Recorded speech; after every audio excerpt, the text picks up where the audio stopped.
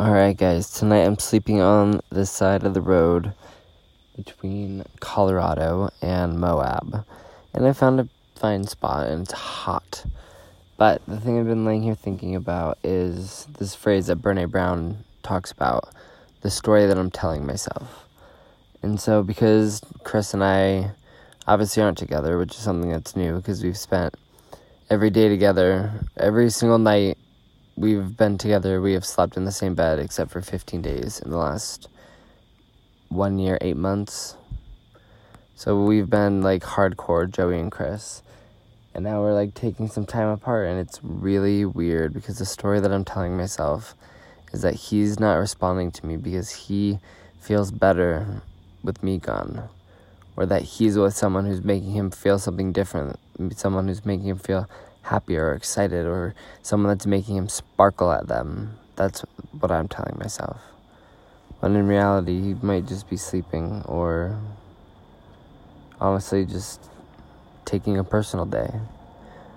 But for me, the person that I am, I like knowledge and I like to talk.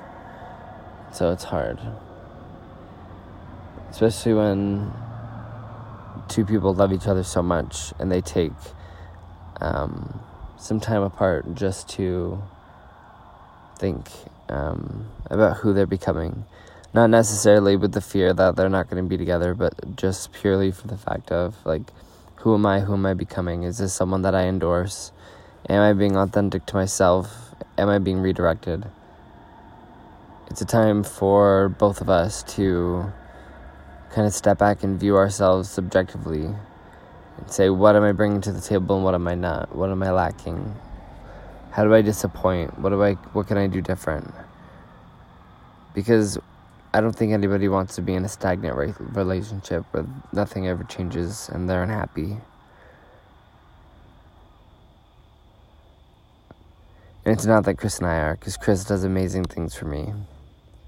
But I feel like with what I need right now, I feel like it's changing.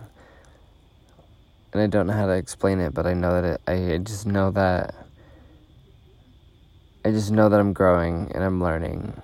And so I will keep you guys up to date as I keep myself up to date. Good night.